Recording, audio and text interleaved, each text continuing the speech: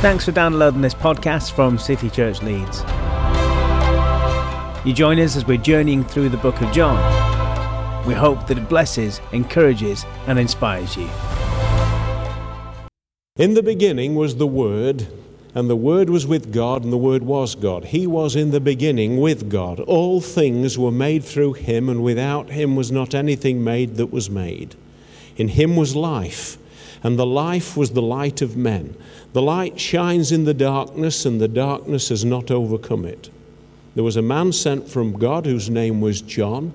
He came as a witness to bear witness about the light, that all might believe through him. He was not the light, but he came to bear witness about the light. The true light which enlightens everyone was coming into the world. He was in the world, and the world was made through him, yet the world did not know him. He came to his own, and his own people did not receive him. But to all who did receive him, who believed in his name, he gave the right to become children of God, who were born not of blood, nor the will of the flesh, nor the will of man, but of God. And the Word became flesh and dwelt among us, and we have seen his glory, glory as of the only begotten from the Father, full of grace and truth. John bore witness about him and cried out, "This was he of whom I said, he who comes after me ranks before me, because he was before me. And from his fullness we have all received grace upon grace. For the law was given through Moses, grace and truth came through Jesus Christ. No one has ever seen God.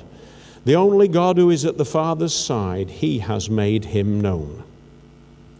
Praise God. What an amazing gospel this Gospel of John is. It happens to be my favourite out of the four of them. It goes further back than Genesis. Because in Genesis chapter 1 it says, "In the beginning God created the heavens and the earth." But this says, "In the beginning was the Word, and the Word was with God, and the Word was God." God and his Word are one. His Word is creative force. It's the very essence of who God is. The Logos, as you've probably heard. God said, and it was so. Genesis 1, verse 3. And it's interesting that my son, my youngest son, who has special needs, is an interesting character, and he's very, very clued up on any Disney, Pixar, DreamWorks film. And when he enjoys things like Planes and Planes 2 Fire and Rescue, then he starts to talk about Planes 3, which doesn't exist. But he'll keep speaking it until it does exist. And then in Romans it says that this is the God who calls the things that are not as though they were. And I believe he wants his people to learn to move in that sort of power. And my son's already started doing it. He doesn't know what he's doing, but it works. I don't know if he's got some secret phone line to Disney Pixar Studios, but he starts speaking this film number 3, when film number 3 doesn't exist, and sure enough, sooner or later, film number 3, he talked about Cars 2 before Cars 2 was in existence. It starts to frighten me a little bit. Perhaps I need to learn from him. But that's the power of the Word. Tony Wastel, some of you will know. Tony Wastel wrote a book some time ago called "Your Word is Your World." It's very important what we say. God doesn't waste words at all. This opening account of the gospel connects his Word, God himself and his Word. It connects life and light. It says, in this very one who was the Word, in the Word itself is life. And the life is the light of men. And when we go into John chapter 8, verse 12, it says, Jesus said of himself, I am the light of the world. Whoever follows me will not walk in darkness, but have the light of life. Well, is it light or is it life? Is it life or is it light? And the answer is yes. Life is synonymous with light and vice versa. But interesting, darkness and death very often are linked together, aren't they? But this word and light, this word, in Psalm 119, it says this, the entrance of thy word brings light. It also says, your word is a light to my feet and a lamp to my path. Praise God. We have to understand something about these two chapters. I know I've not read anything of John 2 yet. We'll come to that when my buzzer goes.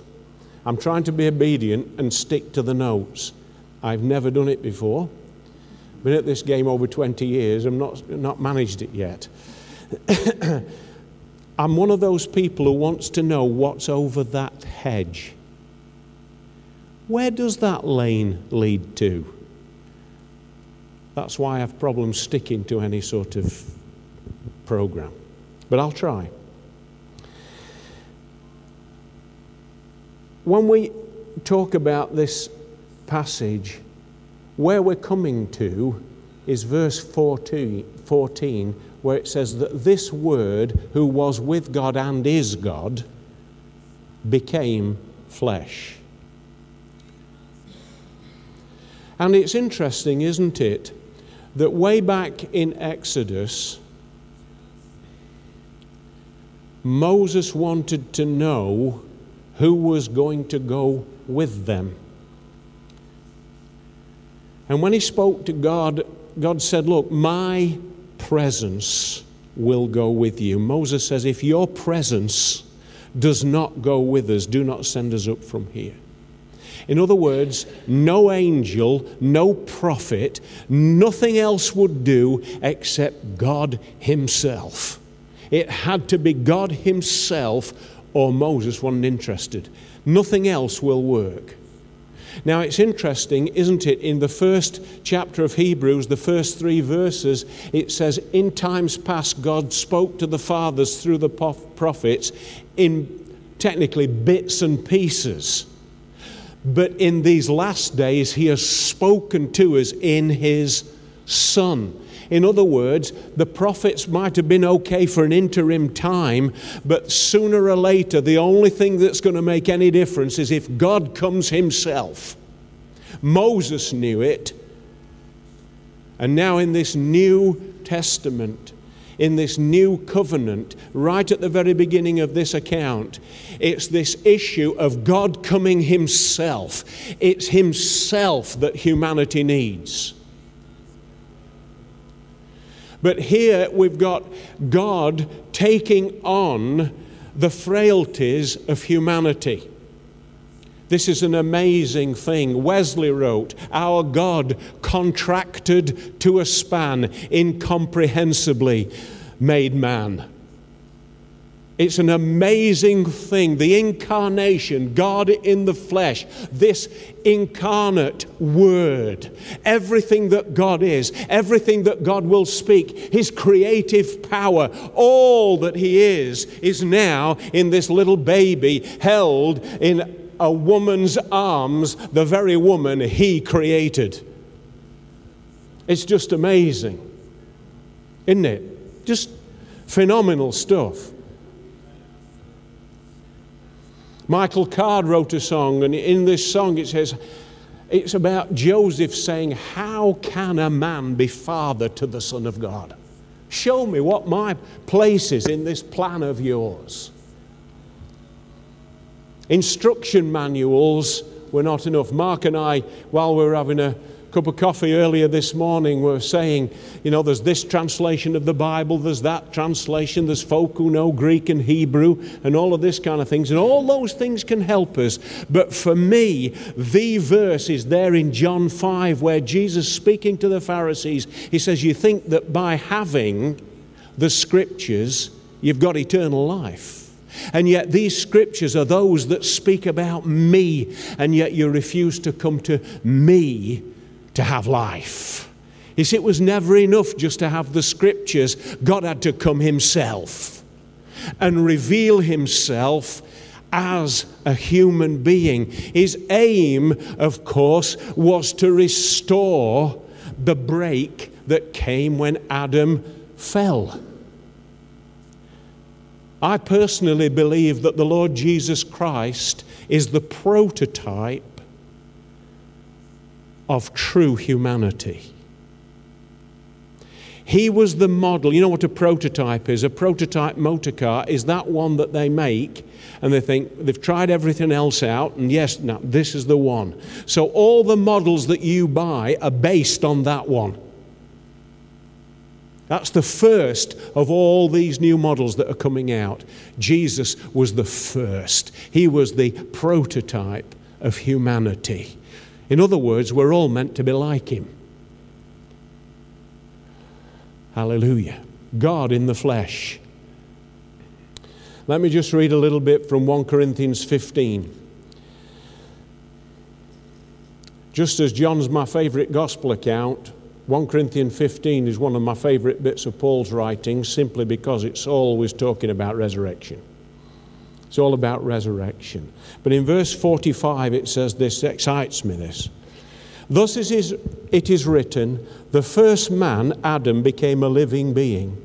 The last Adam, a life-giving spirit. It is not the spiritual that is first, but the natural, then the spiritual. The first man was from the earth, a man of dust. The second man is from heaven. As was the man of dust, so also are those who are of the dust. And as is the man of heaven, so also are those who are of heaven. So just as we have borne the image of the man of dust, we shall also bear the image of the man who is from heaven. What a promise for you and me. We are in the process of bearing the image of this Word made flesh. Well, cheer up, that's the good news. This eternal Son of God, made flesh, the Word made flesh, came to be like us in order to make us like Him. And when we're in Christ, that's our new address, isn't it? In Christ. In Christ. We take it so lightly. Those two words just roll off the tongue ever so easy. We're in Christ. But what does it mean? We're incorporated to Him. You know, it says that the hope of glory is Christ in us, isn't it? Now, is Christ in us or are we in Christ? Same answer, yes. And I used to think that inside me, I don't know how God did it, but there was this little fella that's bigger than the universe, but it actually is in me. But it's better than that, because as we are given to Him by faith, there's a weaving goes on, and it's not that He's inside me but separate to me, if you see what I mean.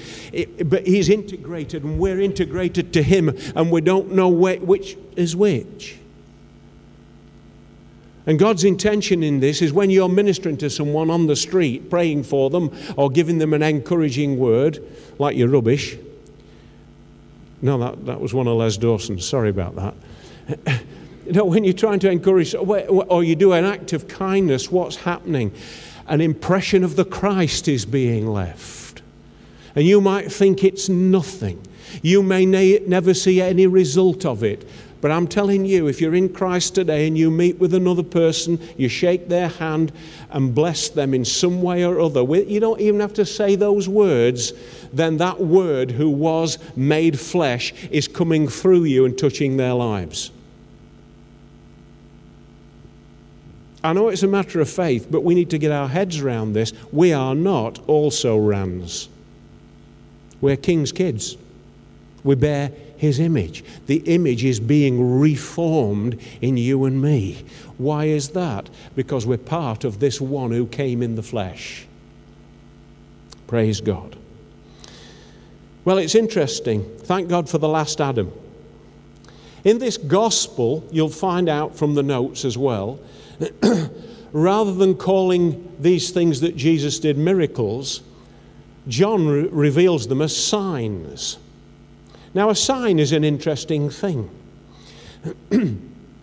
In Exodus, it's revealed that there was this sign introduced to the Israelites called circumcision. It was a sign of the covenant that the people were in. Did you know that circumcision is still important today? See all the men crossing the legs?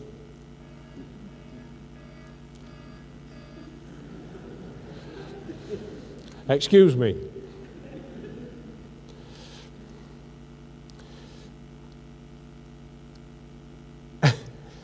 But circumcision, I mean, I don't know how you'd go. I bear a thought for Abraham. I don't want to get crude today, but think of him for a minute. Nobody had ever done that before. And he's saying to all his male servants, now guys, this is what we're going to do today. And they had no anesthetic, you know. And he did it to himself. I mean, I don't fancy you sewing on. I just don't fancy it, really. However, that's what they did. But it's still a sign of the covenant. But this time, it's not in the flesh by the hands of men. It's upon your heart by the Spirit of God. There is a sign. You know, a sign is a reality that leads to a greater reality. I saw some signs today and it said, Leeds. And that, if I'd have banged my head on that sign, I can tell you I'd have cut my head because it's real. But it points to a greater reality. And these signs that Jesus did, we've even seen it in the introduction there. All of them were so we would believe. And when we come to this first sign that Jesus accomplished, this turning water into wine, it's said there, and his disciples believed in him. They put their faith in him. And that's the purpose. It's a reality that points to a greater reality. Now, when you've been healed of something by the Lord, that's a good thing, isn't it? That's a wonderful thing. It sure is. But that in itself, to all those who are with you, those you testify about it, the healing is great, but it points to the greater reality of the healer. Gifts of the Spirit are actually gifts, but they point to the greatness of the one who gave them. You know, if somebody said, well, I can prophesy. Okay, well, it doesn't say anything about you. It just says something about the one who gave you the gift. And it's him that we honor. It points to a greater reality. Praise God.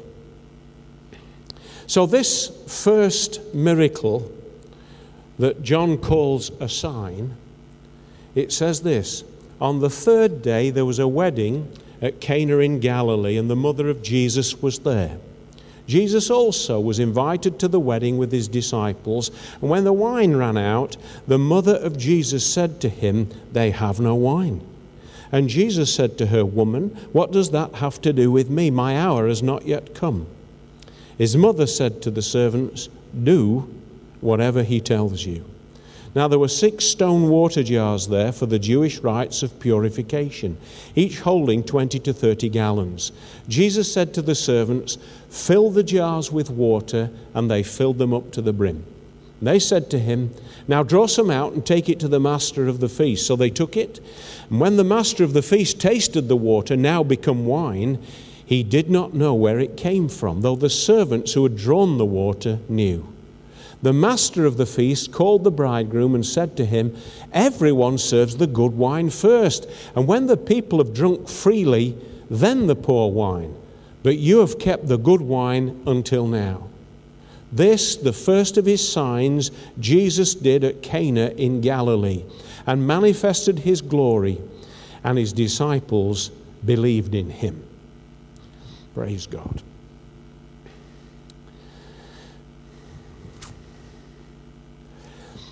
Some would say that the wine running out, and when I read that in the text, it made me smile, because have you seen some of these greetings cards? I could spend quite a happy hour in these card shops just chuckling away at some of these cards. There was one that I saw when we bought this card for a friend of ours who's got a dog. And it was of a French poodle, you know, that it looks like they've had topiary performed on them. And there's this man with his hand on his hip looking quite annoyed, saying, and thrown the ball for this dog. And the dog wasn't moving. And said, never mind pourquoi, just fetch it. They're just funny, aren't they? Well, I saw one, and it was about an exam. In the exam about surrealism, in the art exam about surrealism, Jacob's pen ran out. And there's this little pen with legs making for the door. I thought of that when the wine ran out. If you saw my pictorial Bible, yes, it's not quite like others. My mind it needs reining in sometimes, forgive me. But it can be compared as an allegory of the spiritual barrenness of Judaism. We've got to understand Jesus is bringing in this new dispensation. I'm not a dispensationalist. I was brought up, when I finally learnt the word, I was brought up in Christian circles as a premillennial dispensationalist. But you can get injections and tablets for it now to set you free. I'm not that. But dispensation, the Greek for that is oikonomia, and it means house rule. The way you run your house. In other words, there are different ways that God operates at different times. And Jesus was bringing in a completely new way that God was working with his people. More that people were becoming aware of this way of working, because this God of grace has always been a God of grace. Don't think that the Old Testament is just a place for judgment. There's judgment in the New. Don't think that the New Testament is the only place you're going to find grace and mercy. You find it in the Old. Have you noticed how the prophets often announce coming judgment? Have you noticed that? That announcement is mercy, because he could just judge. But he announces it ahead of time. Why is that? So folk can alter, so the judgment doesn't come. His heart is not to do it.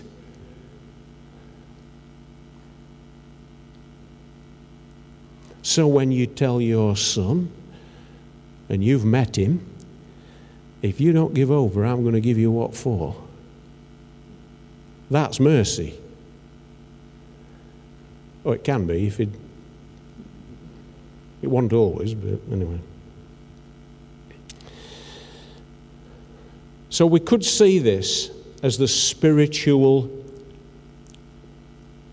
barrenness of Judaism and the heavy legalism that the Pharisees were putting on the people.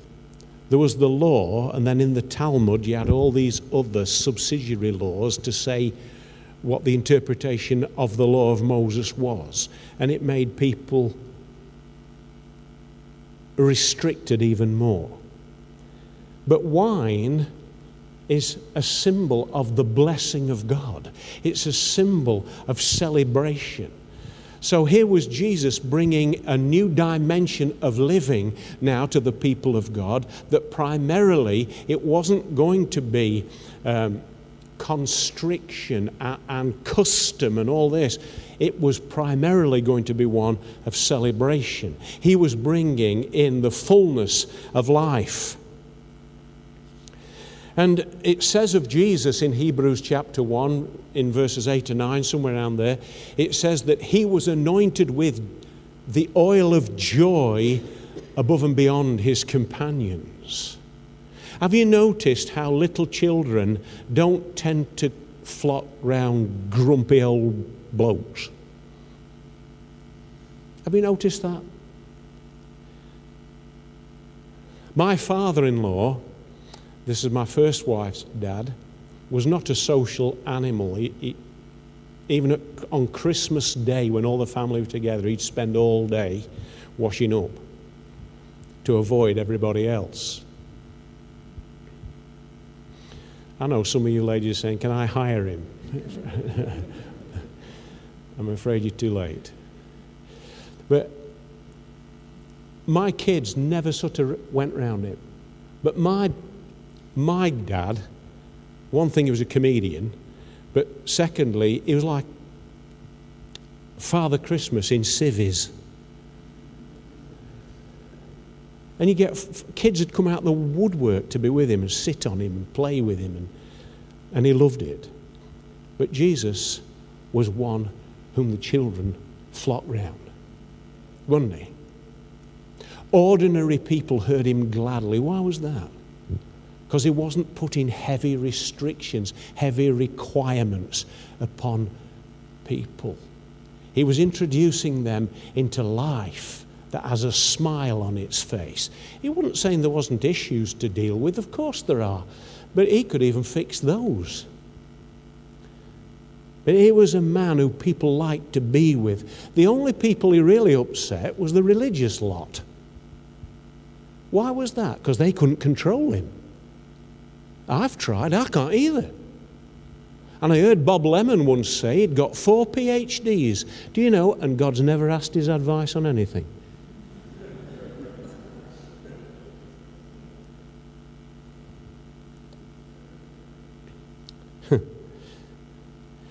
And it was no party pooper either, was it? I mean, these folk were well oiled, weren't they? They'd had plenty. The master of the feast says, well, it's when they don't know what they're drinking when they've had a lot. That's when you get the rough stuff out. So Jesus, apparently not being teetotal, he takes these 6 water jars, and most Bible commentaries will say he made between 120 and 180, not bottles, gallons of wine. Listen, when he turns up to a party, he don't muck about. He's no party pooper. You want to celebrate? We'll celebrate.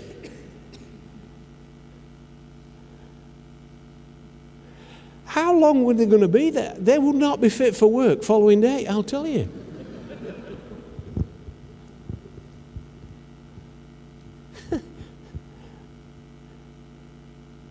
But isn't it interesting?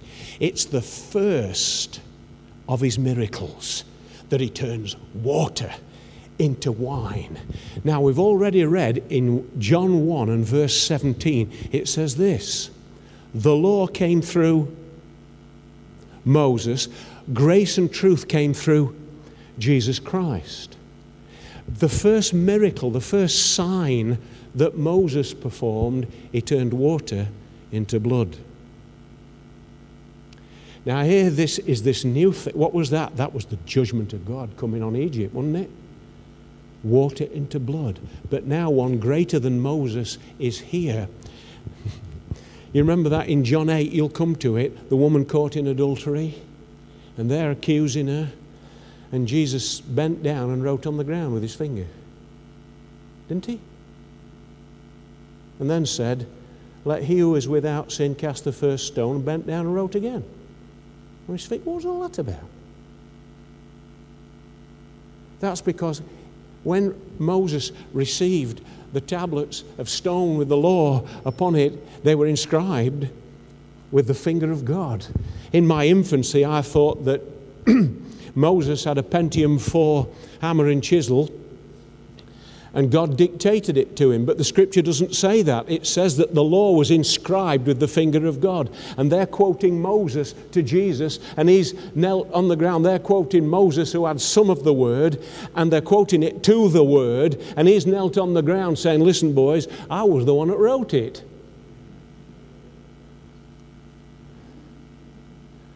And so Moses' first sign was water into blood. Now here's Jesus saying, no, we're in a new day now. It's water into wine. It's not about judgment, it's about life. It's about freedom. It's about coming into liberty. That's what it's about. It's not about cleansing anymore. He said to his disciples, you need only wash your feet. Peter, you don't need a bath. You're already clean because of the word that's been spoken to you. Some of you feel filthy at times because of your conduct. Oh, he's getting on to us now. I have sometimes felt wretched.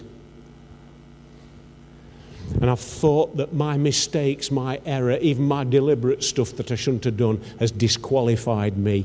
We're in a new covenant. That's not disqualified us. It might have ruined my confidence before God, but you can get it back. Why is that? Wash your feet.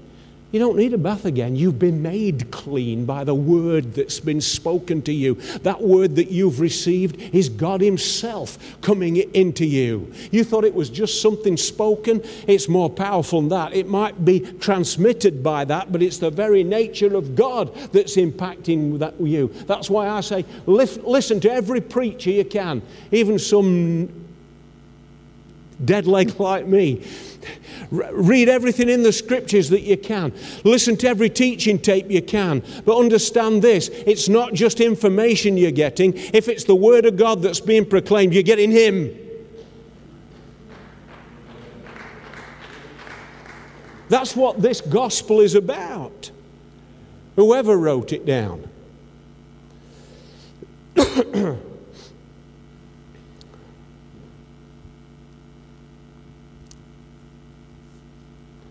Praise God. I want you to know that our learning is good, but our learning shouldn't be a display, it should be a resource. But the reason that we learn, the reason that we walk this walk and we study and we grapple with Scripture, and in conversation we talk these things with one another, trying to come to a greater understanding. In all of it, it's so that we might know him. At the end of his life in Philippians, Paul says, I want to know him. And when I read that, I thought, well, there's not much hope for the rest of us, Paul, if you don't know him. But the word is ginosko. It's a progressive word. It means going on to know. Keep on in that going. You see, I know my wife, but I reckon I'll know her better 5 years from now than I do now. And the frightening thing about her is she knows what I think. She hears what I think.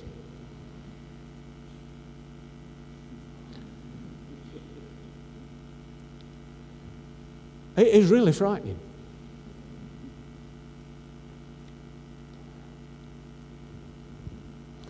You know, I'll give her one glance and she'll say, not tonight, Josephine. Never said a word. Oh, you did, I heard you. I know what you were thinking. And she was right, it was not tonight, Josephine. Oh, sorry, but touched the sore spot.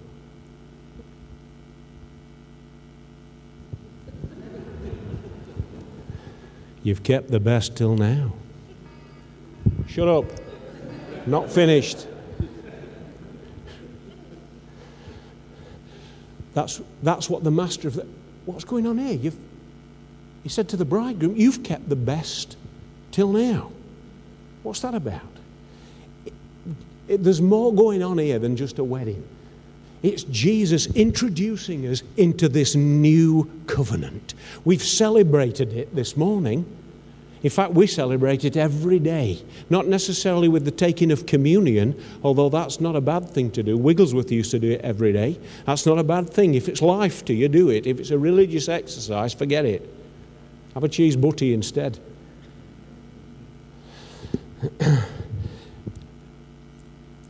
Francois du Toit, I think I've pronounced that incorrectly, the author of the Mirror Bible, has said this: religion is that which distances and delays. Jesus, in this first sign, it was a sign that Messiah is here. And the thing for us that we need to know simply is this: it's not then. It's not everything's going to be okay when Jesus comes. It'll be okay when Jesus comes. He'll get us out of this mess. No, we have a job to do now. He's a God who's not just pie in the sky when we die, but steak on the plate while we wait. He's a now God. The scriptures said, today is the day of salvation. Now is the acceptable time. You know, when those plagues came in Egypt and the frogs were there, and Moses said to Pharaoh, when do you want me to get rid of these frogs? And he said, tomorrow. Why not now? I mean, do you like frogs? You hear about the chap that went into a restaurant, says, have you got frog's legs? He says, sure. He said, well, hop over at the counter and get me a cheese sandwich. The Gospel according to Tommy Cooper. Praise God. Just one or two last things is this. It's likely that this first sign was not performed openly because of the misconceptions of what Messiah was going to be. It was popularly held belief that when Messiah came, he would be this warrior king that was going to smite the Romans and give them their land back. In actual fact, Jesus' method was far more powerful and far more wide-ranging, because even Abraham wasn't looking for Palestine. He was looking for a city not made with hands, whose architect and builder is God. And if you're in Christ today, we've been tapped into the same vision. Yes, we want everything here to be as good as possible, but he's got a city for us, and we're all heading that way. But there were misconceptions of what Messiah was going to be. It was interesting, a line in one of the Michael Card songs says this. I think the song is called El Shaddai. And it says that your most awesome work was done through the frailty of your Son. And that's exactly the wrong kind of image of Messiah that these people held. So it was performed in private, this first sign, and his disciples put their faith in him. Now that faith would be challenged over these next few years, but they put their faith in him. Now, I said earlier that Jesus, I believe, is the prototype of humanity. And in John's Gospel, chapter 14 and verse 12, Jesus said, if you have faith in me, you will do what I have been doing, and greater things will you do, because I am going to the Father. And then in 1 John, written by the same fella, 1 John chapter 4, verse 17, it says this, towards the end of that verse, in this world, we are like him. So I'd leave you with a question, not for you to answer me, but to answer yourselves. How am I doing being like Jesus? What sort of things am I doing that Jesus did? Here's a good one to start with. Why not forgive folk when they've upset you?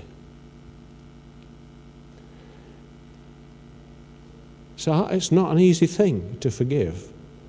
And sometimes you have to do it through your teeth to make a start. I forgive you. Like Christine Noble, John Noble's wife. They'd had a bit of a tiff. And she went for a walk. Or he went for a walk. One of them went for a walk, came back. And she said, I'm sorry. And he said, well, you don't sound very sorry. She said, I didn't say I was very sorry. I'm just sorry. If you leave me alone, I might become a bit more sorry. Father, we give you thanks for the Gospel of John. We want to thank you that it was in your wisdom that you put yourself into print. But Father, our heart's desire is that in our understanding, in our experience, it's not just of the book, but it's of the author. Would you grant that, Holy Spirit, that we might come to know the author more and more? Amen. In this house, we are real. But we also make mistakes. And when we do, we make sure we say sorry. We give second chances to anyone. And we also have lots of fun. In this house, we definitely forgive. We also do loud. We give the best hugs. We are family. And in this house, that means We love.